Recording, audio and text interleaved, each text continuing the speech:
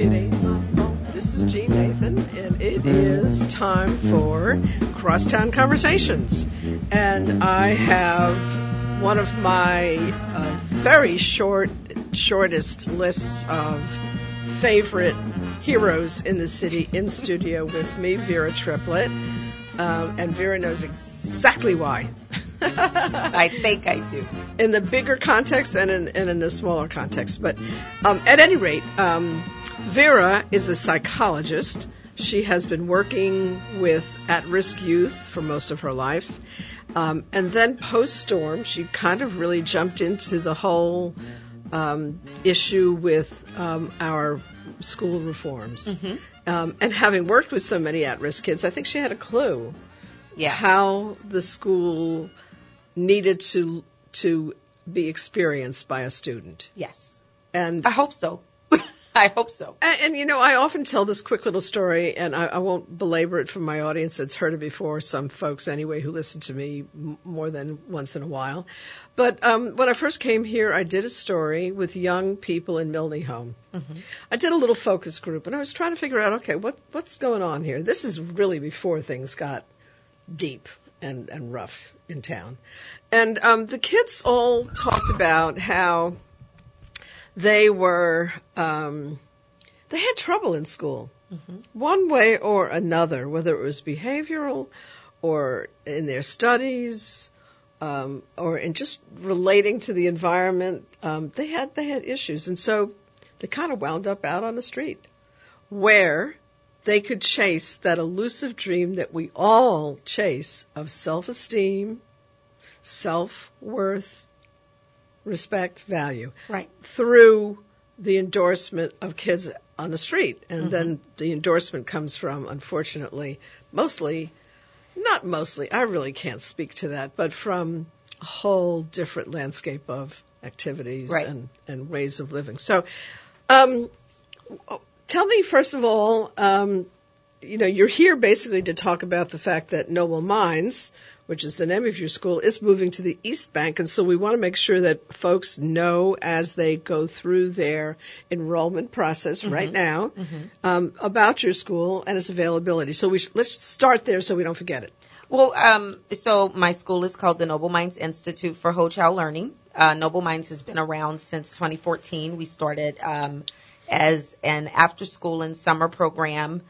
We also did pop-up school on Saturday and morphed into a full-year charter school. We have just completed our first year.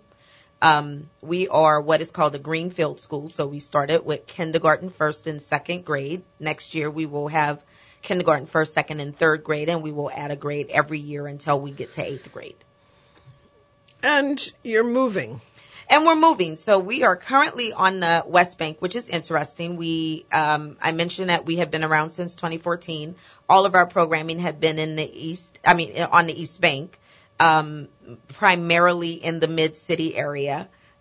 We had originally planned to open the school in the mid-city area. When we got the charter, we were essentially told that the only place where there was a space would be a space for us would be on the West Bank. And so that's where we've been for this past year.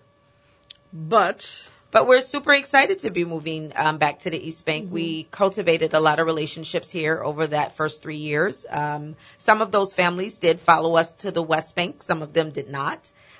We are hoping to regain them. We are also excited about our West Bank families that we were able to cultivate relationships with over this past year.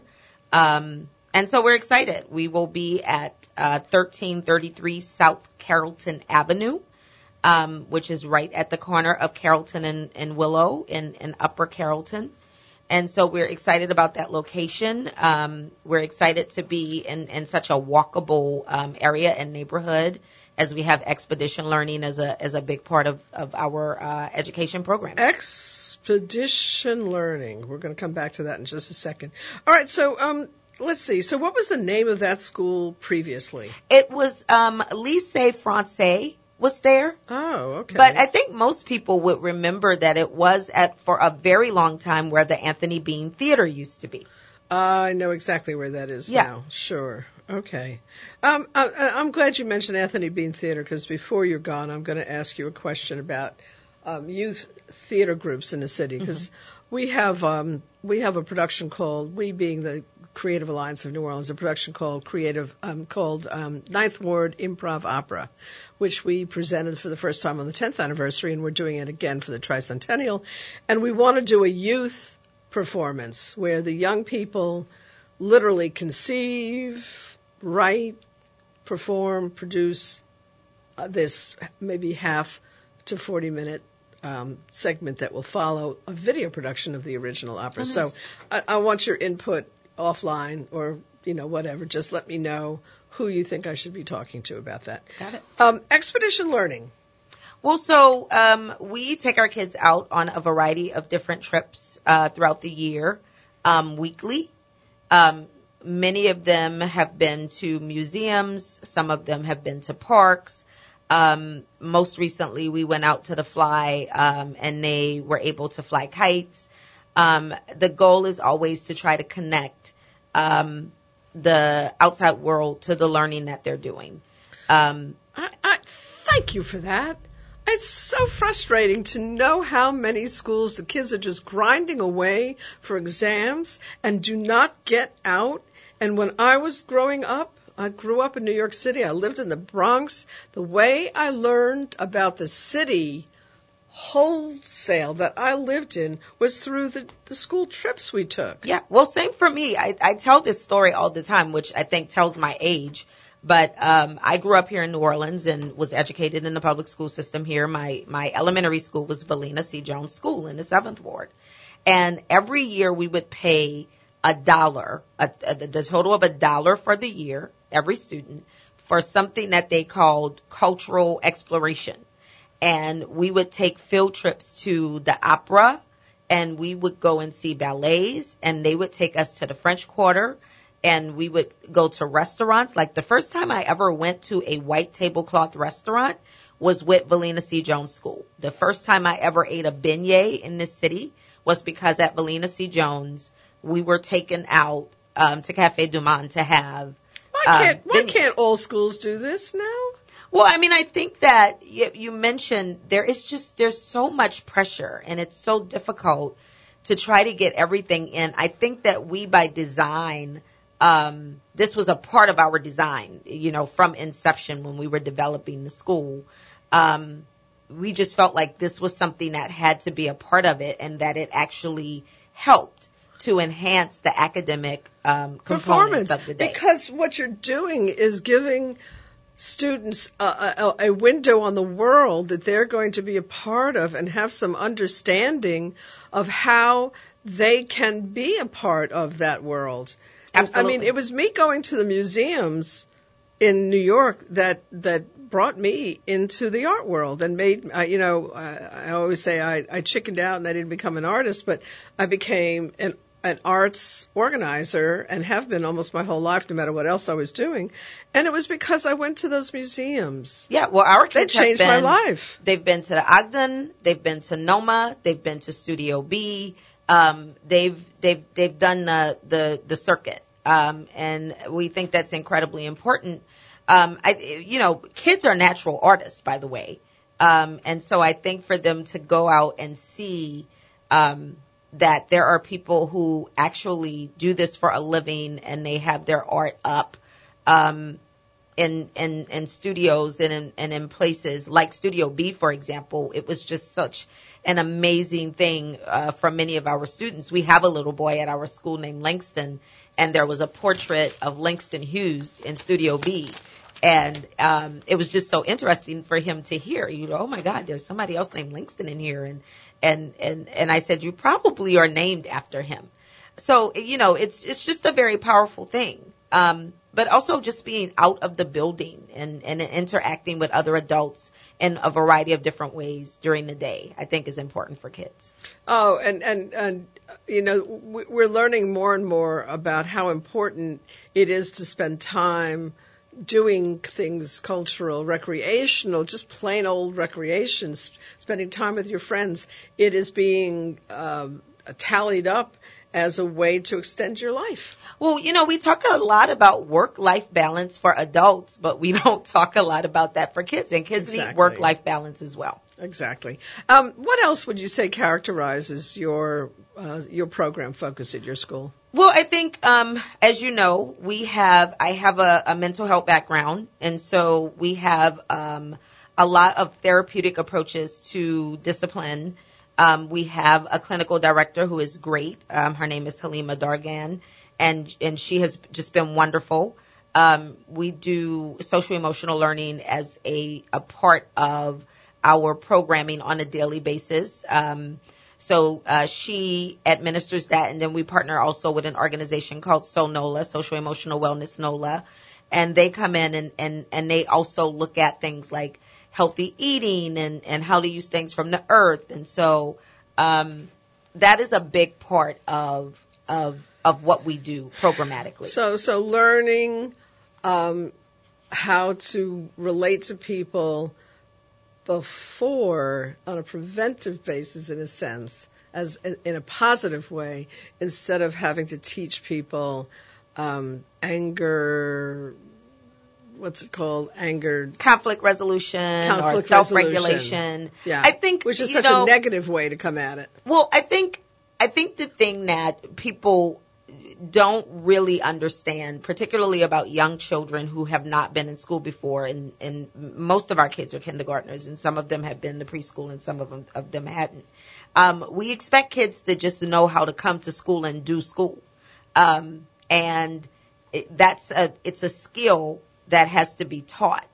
And a lot of times kids are punished for not being able to do something that they have never been taught. And so I think that on a very base level, like, how do you interact in a room with a group of strangers that you don't know and an adult who you don't know giving you all of these directions all day long? I mean, that can be a pretty scary place for a kid to be. Can I tell you, I have two personal experiences very much along these lines. So in kindergarten, I had a special seat next to the teacher's desk because I was a talker, even in kindergarten. And so I was all over the damn place. And in order to put me in control, I would be sitting next to the teacher's desk, which probably was not the best way, because by the first grade, I'm fast reader, so I'm like one of the fastest readers in the class.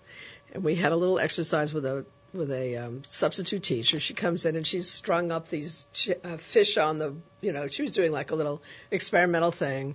And this kid who actually I had a crush on, I remember this very clearly, Hank Schwerner, whose brother was one of the 3 freedom riders killed in Mississippi. Mm. Hank drops the string and the fish come tumbling down. And I thought it was hilarious. And I said, "Do it again, Hank!" My punishment was putting me back in my reading to the beginning with another boy that I had a crush on. Mm-hmm. So it was humiliating, utterly humiliating. Was that the best way to counsel me on my, essentially what I determined about 30 years later to be my ADD? Well, first of all, I don't think you ever make reading a punishment. We always want kids to think of all of the content areas as something that is enjoyable and that they want to learn about. It's just how we deliver it to them. I think that makes a difference. And so to use work as a punishment, I think kids have to be accountable to produce when they are at school, when they are learning, and there are assignments. Absolutely. But to use, of course, you could work say as a punishment at the same time. I never forgot that lesson. Well, you never here forgot I am, it.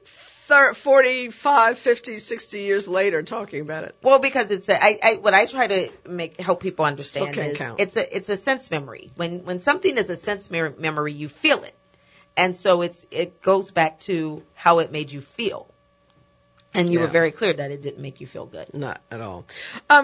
So speaking of delivery, give me a little bit of an update on. It was so controversial when we chartered our schools, and I think we're still the only city in the country that has an all-charter system. just tell me, give me a little status report on that. I know we don't have a whole lot of time for it, but I just want to hear it from your mouth. Well, I think that there has been a lot of evolution over the past year. I think that the Orleans Parish School Board is now starting to take more and more of a lead in what's going on educationally in the city. And I know that the RSD has taken a bit more of a back seat, and I see that continuing. I didn't know the RSD still existed. The RSD does still exist. But the Orleans Parish School Board, I think that what you will start to see, and I think we've already started to see this. I don't think that this is any big secret. I think that the Orleans Parish School Board is starting again to take more of a front seat in the sort of the goings on, if you will, of schools in Orleans Parish, regardless of whether they are OPSB schools or charters or whatever type they are. And I think that that's actually a good thing, because I think ultimately the kids are all of their responsibility. And I've talked with several board members who feel that way. And so they don't sort of differentiate the schools based on what CMO they're under. They are our kids. CMO is the Charter Management Organization. Sure. So would you give it high marks at this point? I don't know what kind of marks system? I would get it. I think everybody is adjusting to a lot of change, and over the past, decade, there has been a lot of it, and I think it's hard to judge people in really what I would consider to be unstable territory. We've just had a lot of change. Accountability measures have changed. Tests have changed, all of the things that we used to sort of judge whether or not a school is high quality or has a high quality seats. Those things have just been a bit unstable. So I know that's hard if you don't know how you're being judged. Right. Well, and it's hard when it changes from year to year, right? Yeah. And so I don't know that story gets told enough. What I will say, Jean, is that I know that there are a number of people, the vast majority of them actually, who are working incredibly hard and who have the best interests and best intentions of children at heart and really want to do a good job for them, and they want them to learn. People have different ways of going about that. I actually think that's a good thing. I don't think that we need one choice that looks the same. I think we need a diversity of choices that work for the diversity of kids that we have in the city. So everybody listening to the show can see now, I think, a glimmer of why Vera is one of my heroes. And so you certainly want to know more about how to enroll in her school. So let's tell them how. Well, so in Orleans Parish, we are on one app at enrollnola.org. We are number 311. And if you are interested in us, you would just make us your first choice on one app. We are a type 2 school, which means that we also take students from across parish lines. So currently we have students from St. Bernard, East Jefferson, and West Jefferson. Wow. Who attend our school right alongside of Orleans Parish students. And in order to enroll with us from outside of Orleans Parish, you can contact the school directly. You can email me. There was such a thing. There is such a thing. There is such a thing. Interesting. That gives kids a real opportunity to, again, meet different kinds of people from different kinds of backgrounds. That's the kind of school I went to. My high school was a citywide school. Vera, always love you and what you do. Thank you so much for having me. What's going on. We're super excited about this. And I'm going to ask my next guests to make their way into the studio so we can talk about Bayou Road and things that are going on Bayou Road. Sounds exciting. I'm sure you spend a little bit of time on Bayou Road. I spend a little bit of time on Bayou Road. Like in Vera's community center, picking up books for your kids. Oh, I love Vera. We're going to do a field trip to that bookstore. There you go. To Community Bookstore. Perfect. Community Bookstore. All right. Thank you so much. Onward. Keep going. And here comes now the Kitchen Witch. I love that name. Cook Bookshop, which is hosting a new lecture series. It's called Historic Bayou Road, the Mississippi River to Bayou St. John. It's the first in a lecture series to be presented by Karen Atherton, who is a licensed tour guide for the city of New Orleans, and the Friends of the Cabildo. And it starts next Wednesday, April 18th, 5:30 to 7, right during my showtime. And it's at 1452 North Broad, and kind of explains. And also, by the way, most important, there's food. Yes. There's a small charge, $7, but that includes food, Refreshments, yeah. refreshments. So, Yeah. all right, folks. Well, I've done a little bit of looking into the history of Bayou Road, and it's fascinating because. And it's really about the fact that it was part of the oldest road into the city of New Orleans from the bayou and from the lake. And the whole story, as I've heard it, and correct me if I'm wrong, is that Bienville was trying to come up the river, and the Native Americans who were living here said, oh, no, that's not the way to go. You have to come into the lake, come up the Wrigley's, come into the lake, come to Bayou Road, and come into the city that way, which is how Bayou Road got to be so important. Okay, tell me I'm wrong.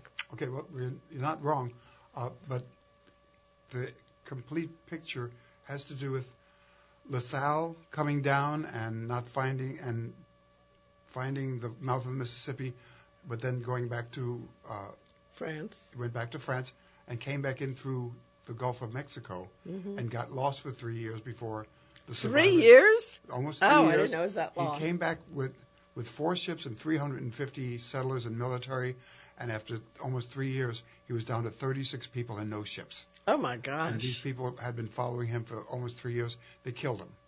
And that stopped exploration. So then the Lemoyne brothers... Wait, he was killed by the Native Americans that were here? No, by his own crew. They said, enough. Yes, enough. Was... So then they sent down, later on, the Lemoyne brothers, Pierre and Jean-Baptiste, who were the Sieur, Iberville, and Bienville. And they also made the mistake of coming in through the Gulf of Mexico, and they found Biloxi, Mississippi, and they found Mobile, Alabama, and a man named Pauger, who was a cartographer, helped them to find their way down from Mobile, Alabama, to the mouth of the Mississippi here by water, which had been a route of the indigenous Americans for hundreds of years. By water? You mean by St. John? By aqua means. Oh, moving by water. Moving by water. Yeah. From Mobile, Alabama. You can get to Mobile, Alabama by water from Bayou St. John. And what happened was that had been a trade route from the Indians on the eastern seaboard to come down here to trade with the Indians from the Gulf of Mexico and trade with the Indians from what is now St. Louis, Missouri. So St. Louis, Missouri, the Indians are trading down the Mississippi. The Mayans are trading up through the Gulf, and the Indians from the East Coast are trading down here, all three converging on this point. And that's when you would come in from Mobile, Alabama, Bayou St. John, the Bayou Road would intersect the city and go directly into the French Quarter. And if you walk that in the early morning hours, you walk directly into the sunrise. And you walk back from the French Quarter, you're walking directly into the sunset. So they knew how to get down here, taking Bayou Road. And Bayou Road has nothing to do with navigating by the constellation in the sky, day or night. And so for hundreds of years before the white man got here, the that's Indians already had this place as what they call a portage. And portage, that's exciting. So we're on the oldest street in New Orleans. Actually, you might say in Louisiana, because of no, we can't say that because there were other Indian routes, and I don't know how much you know about. I'm going to forget the name of it, but the settlement that's up near Livingston. It'll come to me, but there was a huge, almost city really of Native Americans there, and that was a big trading center too. It wasn't, you didn't have to go all the way up to St. Louis to trade. But okay, so trade. So of course the real thing that besides this interesting lecture series that obviously has something to do with the tricentennial that you've scheduled it, but you are the ultimate bookstore for foodies. Well, we take it. Yes. At least we think so. I'm sorry, I didn't introduce you guys. Oh. Introduce yourselves. Hi, I'm Debbie. Hi, I'm Philippe. Want to go for a drink? Oh. One drink, of course. And we have Kitchen Witch Cookbook Shop. We like to market both sides. 1452 North Broad, but we also have an entrance on Bayou Road. And we've made up the number. 26, what is it, 26, 25, 26. Yeah. Bayou Road. So we are on Bayou Road as well. Right. And actually, there are very few bookstores dedicated to cookbooks in the country. Hey, listen, we don't have that many bookstores left, period. Mm-hmm.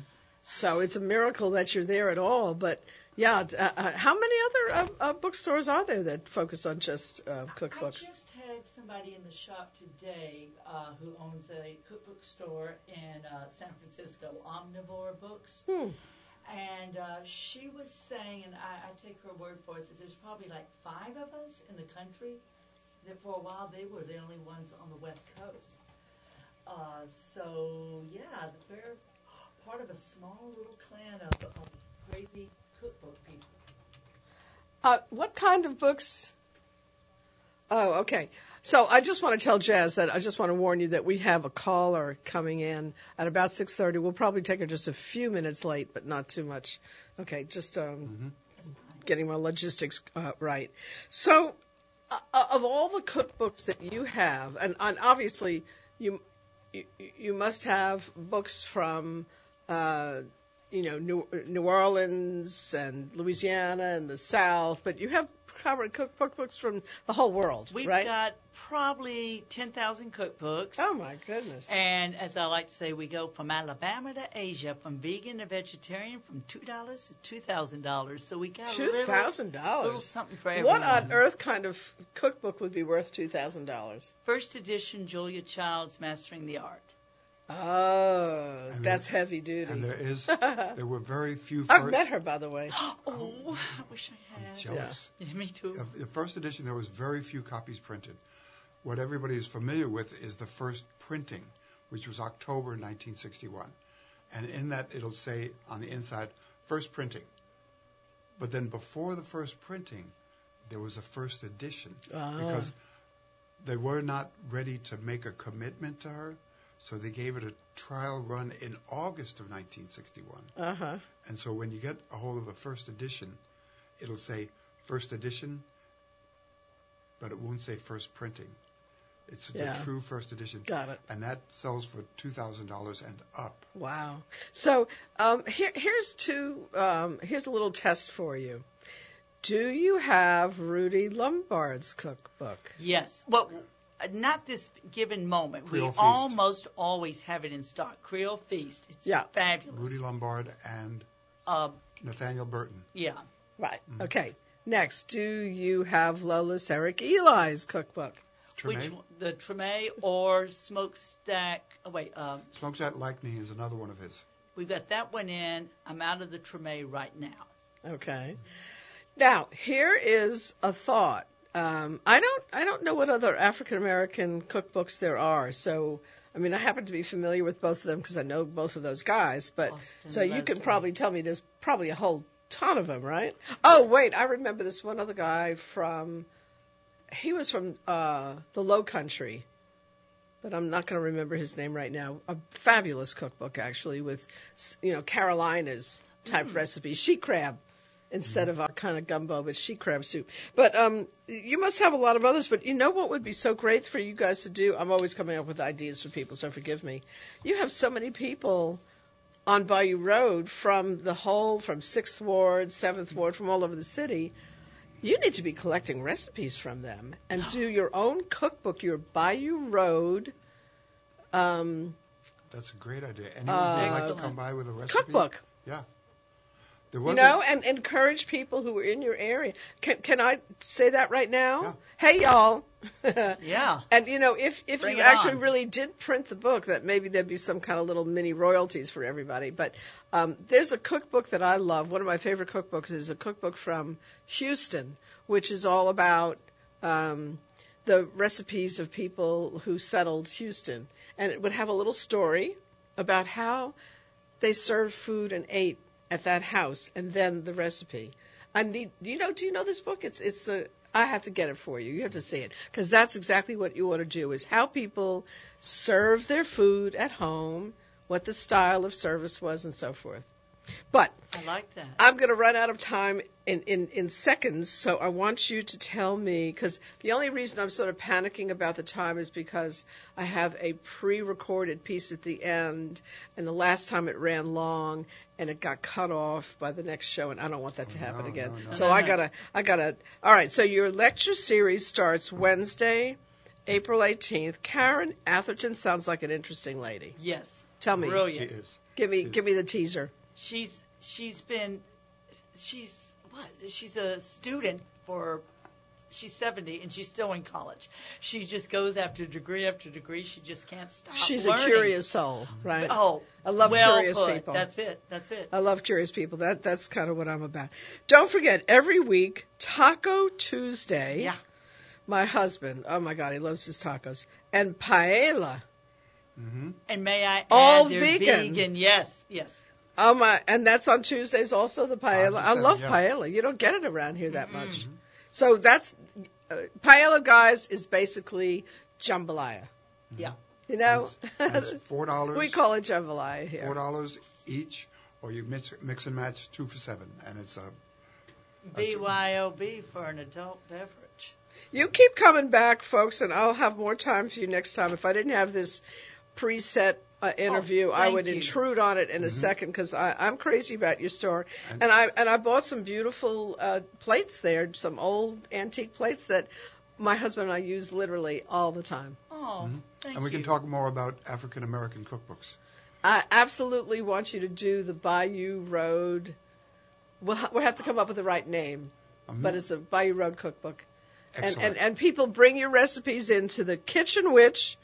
It's right there, Bayou Road and Broad, 1452 North Broad. I would always come in the back entrance on Bayou Road. Mm-hmm. That's a fun way to come in. Yeah. And you can actually even park there sometimes. Yes, indeed. A few parking spaces, too. And we have indoor bathrooms, too. Woohoo! You really want to say that? Yes, indeed. Most places say you can't use the bathroom. Oh, no, we market our bathrooms. We even supply toilet paper.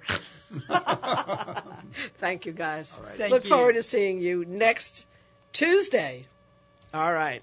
Now, I have a good friend of mine who I credited, Amy, you probably did not see the newsletter, but I credited you with being an aficionado on Cajun culture, and I credited Tina Gerard, whose art show is opening this weekend, with being somebody who has managed to combine Haitian and Cajun roots in her work.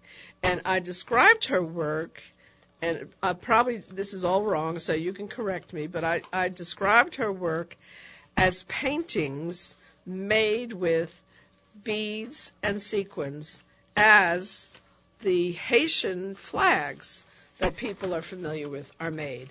Only her designs are her own designs, and they're not about voodoo so much as they are kind of whatever Tina wants to do. And the current show is about parts known and unknown, and I can't wait to hear you describe that, because my husband is doing a whole art series now called Invisible.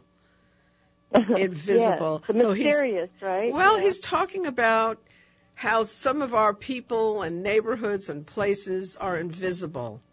You know, it's about how we treat some people as invisible.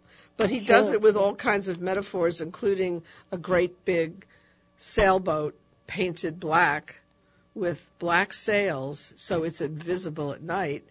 And then I gave him a book on Leonardo da Vinci that Walt Isaacson just recently wrote, and there it was in 1485. Leonardo da Vinci did invisible boats. There you have it. Nothing is new. All right. But okay, Bob. so Tina's show, y'all, her work is so beautiful. It's extremely colorful. It is made with sequins and beads, and the show is opening in Lafayette, so got to take a little road trip to see it, but it's worth it. So tell me, give me the specs, give me the details on the show, where it is, when it is, the opening, and then let's delve a little bit into the issue of the Cajun, of the Haitian and Cajun roots of it. Oh, yeah, the cultural crossroads. Okay, so Acadiana Center for the Arts in downtown Lafayette is the location. She'll be in the main gallery there. I'm getting into such a bad habit. I forgot to introduce you again. Amy. Oh, okay, Amy Bonwell, yes. Thank you. Okay. Hi, Jean. Hi, Amy. Thanks for having me. Yeah, go ahead. Very nice. Your show sounds awesome. We have fun with it. Yeah, it sounds great. So I am Tina Gerard's niece. She is a sister of my mother, so she's my aunt. And I've been very closely close to her for a very long time since I moved to Louisiana from Kansas. So that's our connection. The show is at Acadiana Center for the Arts in downtown Lafayette on Vermilion Street, 101 West Vermilion. And it opens this Saturday, April 14th, and runs through July 14th. And tell me, didn't Tina actually, wasn't she one of the founders of the Acadiana Art Center? No.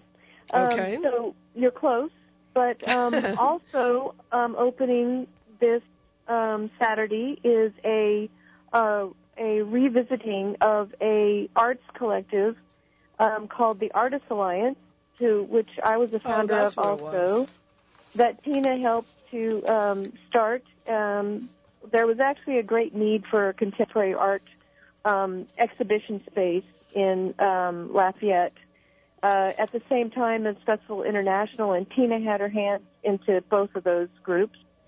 And the current exhibit, Acadiana Center for the Arts, is on the same block where the Artists Alliance, now no longer, but they were located on that same block in the old Lafayette Hardware store. Okay.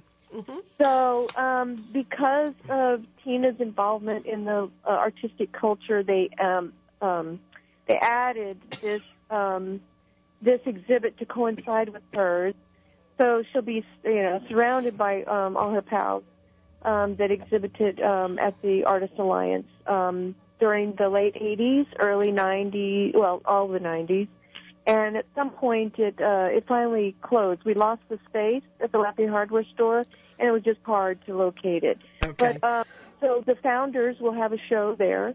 That's great. That opens this weekend. So Artists Alliance is the name of that group. Got the whole thing. But let me just warn you, I have a very small window for us, unfortunately, because as I've been explaining, I have a preset interview that's coming up that will run to the end of the show. So we have 2 more minutes. Yeah, so exactly. Yeah. So tell me a little bit more about Tina's work and how to find.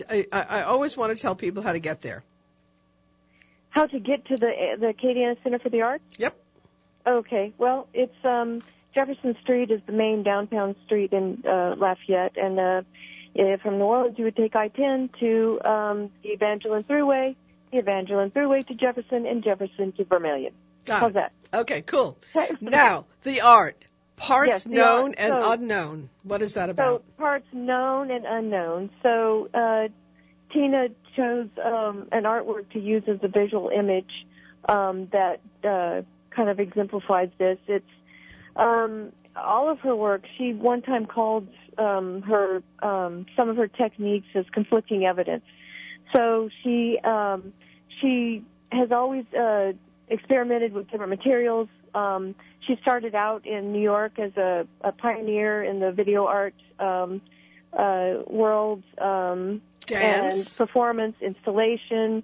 She was involved in the Soho group and food restaurant in 112 Green Street, a lot of very iconic places and groups in the 60s and 70s in New York. And then she did move back to Louisiana in the late 70s, early 80s, and established a studio here. And so she changed from more performance installation. She was doing work that hung on a wall, during that time, but then she moved more towards paint on canvas, using imagery. And then she, in the 90s, she had a big shift where she went to Haiti through her connections with Festival International, and she collaborated with artists there, and their sensibilities and their relationship to voodoo infiltrated her work. And so actually half of the work on the wall you will see is her sequin works, which she did a series representing the voodoo spirits, as the sequin artists in Haiti tend to do. Right. But she made her own interpretation of the voodoo spirits, the Loa, they're called. Right. Yes, So. I actually have one of the works that I acquired from her that hangs in my bedroom, and I hope it's bringing me good luck. I haven't figured it out yet. But Sequin Artists of Haiti, yes. She's also authored a book while she was involved in all that. And one more thing about the exhibit is I've helped her locate her original performance art and video art videos. And so for the first time in a very long time, her early works will be able to be seen in the gallery as well. I highly recommend everybody to make a trip. Those of you who are adventurous and like to get out of town and go see this show. Amy, thank you so much. Say hello to Tina. And let's maybe before the show is over get Tina to call in and do the show also, okay? Okay. All right. Thank you. Thank you, Dean. You're welcome. Now, listen, everybody, I want to tell you the next interview is with the consulate of New Orleans, the French consulate to New Orleans, and he's a very interesting man, but he's very soft-spoken and has a slight French accent, so he's very entertaining, but you're going to have to kind of turn up your volume a little bit, and I think you will enjoy him talking about the show that's at the Historic New Orleans Collection that talks about the early years in Louisiana, and he supported that show from the consulate, and he is just a very special human being. And one of the things about the show that I'm crazy about is that it really didn't varnish the truth of the early years of our slaveholding territory. So I credit to him and to the Historic New Orleans Collection and to the curators who worked on the show that they tell the truth. So enjoy this interview, and I hope you stay tuned for the whole thing, and I will talk with you next week. Tell me why the documents are so interesting and why people should be interested in them. Yeah, because those documents really show the history of New Orleans, and it resonates among the population of New Orleans now. If you see the city, the history of the city now, you look down the street of the French Quarter, you will realize nothing has much changed in terms of shapes of the city. And of course, the city has developed herself, modernized, and rich, of course.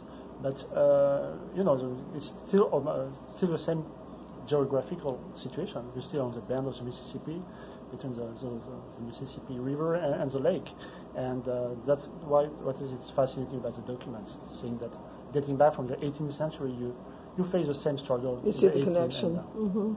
And actually, a lot of people right now with the Tricentennial have been debating. In fact, I went to a conference yesterday where the Times-Picayune and the New York Times had gotten together to analyze the coastal erosion and the implications of that. And they were reminding us that Bienville chose this site because it was the closest upstream where it was safe to protect against the British, and so-called English turn is the marcation of that, and also that it was high enough, kind of. So we're still threatened, of course, by storms, and storms had a lot of effect on the location of the capital of the Louisiana area by the French as well. You know about moving from Alabama to here? Yeah, it's a perfect spot of land to establish a city. You're just, and still nowadays, you're just spot on the globalization. You are one of the major ports in the U.S. in North America, and it's still thriving. And I think this unique position. It's a great asset for the city and for Louisiana as a whole. So, and we're very happy to see that these routes are still very active now, even more with Asia. It's quite interesting to see it's keeping this way. So, history is made up of facts and myths. And there's many myths associated with the cultural diversity of this region from early on. And I listened to a debate about it this morning on the radio as to when African Americans were introduced here, not, of course, African Americans at the time, but more slaves, and how that affected the city. And also, I always hear so much about the Code Noir, which was instituted by the French, and how different it was from the British policies towards the cultural aspects of a community. The myth that I have always heard is that the Code Noir, which may have been strict in some ways, but it also tolerated cultural expression, and this is one of the reasons why New Orleans is so culturally rich. Is that how you would interpret the Code Noir or not? I'm not an expert on that. Reading the catalog, I had a look previously. There is some pages devoted to the rich history. And this dramatic history that's about slavery and what the Code Noir was about. It dates from 1685. So I'm not that sure it was that progressive, in terms of cultural expression. But that's part of the history. Of course, you cannot mention the colonial era without mentioning the slavery. And in France, there is this foundation working on the memory of slavery and how to educate the generations to come about this past that we must also be aware of when we talk about the colonial era, and especially in Louisiana, sure. So how does the culture of this area come across to you as a Frenchman? And I forget how long you've been here. How long have you been here now? I just arrived in late August, so I'm very fresh. When? August. Oh, so 8 months. Right. You're very fresh, but you've been here long enough now to have a feeling for it, a sense of it. How does it strike you? What's your impression so far? Very for New Orleans, very vibrant city. It's really the adjective I tend to use. You were mentioning mythologies. I think one myth is to say as a French, I'm going to New Orleans, everybody is going to speak French. It's a little France. Not at all. It's the U.S. here. But it's a U.S. with a French touch, as we say, touche française, and we are very proud of it. So just walking down the streets and reading the names in French is such enjoyable for French nationals. My duty is to say, go behind the myths. A lot of people love France. They say, you're French, you're French officials, marvelous. So it's good to love France, of course. It's even better to know France, and to know France in 2018. So the Tricentennial is a good opportunity also to explain what France is about now. And, it's not a nostalgia. It's really trying to look forward for what we can build together for the years and maybe centuries to come. So you were mentioning also environment issue. I think it's a huge concern for everyone. We were in the south of the Louisiana last week in Blackman. We are very struck by what we receive, a very warm welcome in terms of French heritage and so on, and very strong concern about everything related to coastal erosion and the threats in terms of biodiversity, for instance. It's really an issue that resonates for the French people right now. So I think it's a common struggle. Is the coast of France, the coastal areas of France, threatened as ours are? I think it's different because here you have many pipelines due to the oil industry. In France, we don't have that much oil, as you know. Yeah. But we are of course, we are impacted by coastal erosion. But you don't have as much saltwater intrusion as we have. Yeah, but some beaches in Normandy and Brittany are really struck by that. So. Strong winds, strong storms, high tides, surge. So it's a common threat. It's interesting that you say Brittany because so many of the French people who are here were originally from Brittany. As I understand it, I don't know if that's fact or myth, but that's what I'm told. I think it's fact. You have many Britons coming from France to Louisiana. It's still the case. We have some, an association which is Brest America, which is very active in the U.S. Maybe you heard of it. And they try to bring the Briton culture here to Louisiana. You have also here you have some good restaurants where you can taste also some touch of Brittany. So speaking of touches of Brittany, I'll tell you a quick little story, and then I want to go back to the question of. My next question will really be about the interaction between the African culture and the French culture, because that particular blend has been very important in, among other things, our cuisine, which is very much a mix of the two, not to mention also Spanish influences. But I want to just mention the fact that when I first came here, I was a television journalist, and I had to go to South Louisiana to cover storms, among other things. And I can't tell you how many people I ran into that were, maybe I was in my 30s and people were in their 50s, who spoke French only. Oh. There were still people, when I first came here, who spoke only French in the South Louisiana parishes. So I was fascinated at that. There's also a myth that the French spoken here is not understandable by the French in France. But I happened to be later in the PR business, and I went with the governor of the time, Edwin Edwards, and a number of other people to France. And I was in a room at a press conference with Mitterrand, and they spoke with each other in French, and he said, I can understand him perfectly. Yeah. So that myth is not true. Yeah, it's a myth. It's not true.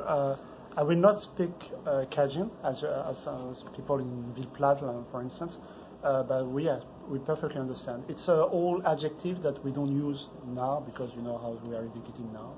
A language in a foreign place, in a colony, tends to get kind of petrified. Yeah, a little bit. It's very charming sometimes to say, oh yeah, I could have used this adjective that I don't use. But yeah, we perfectly understand.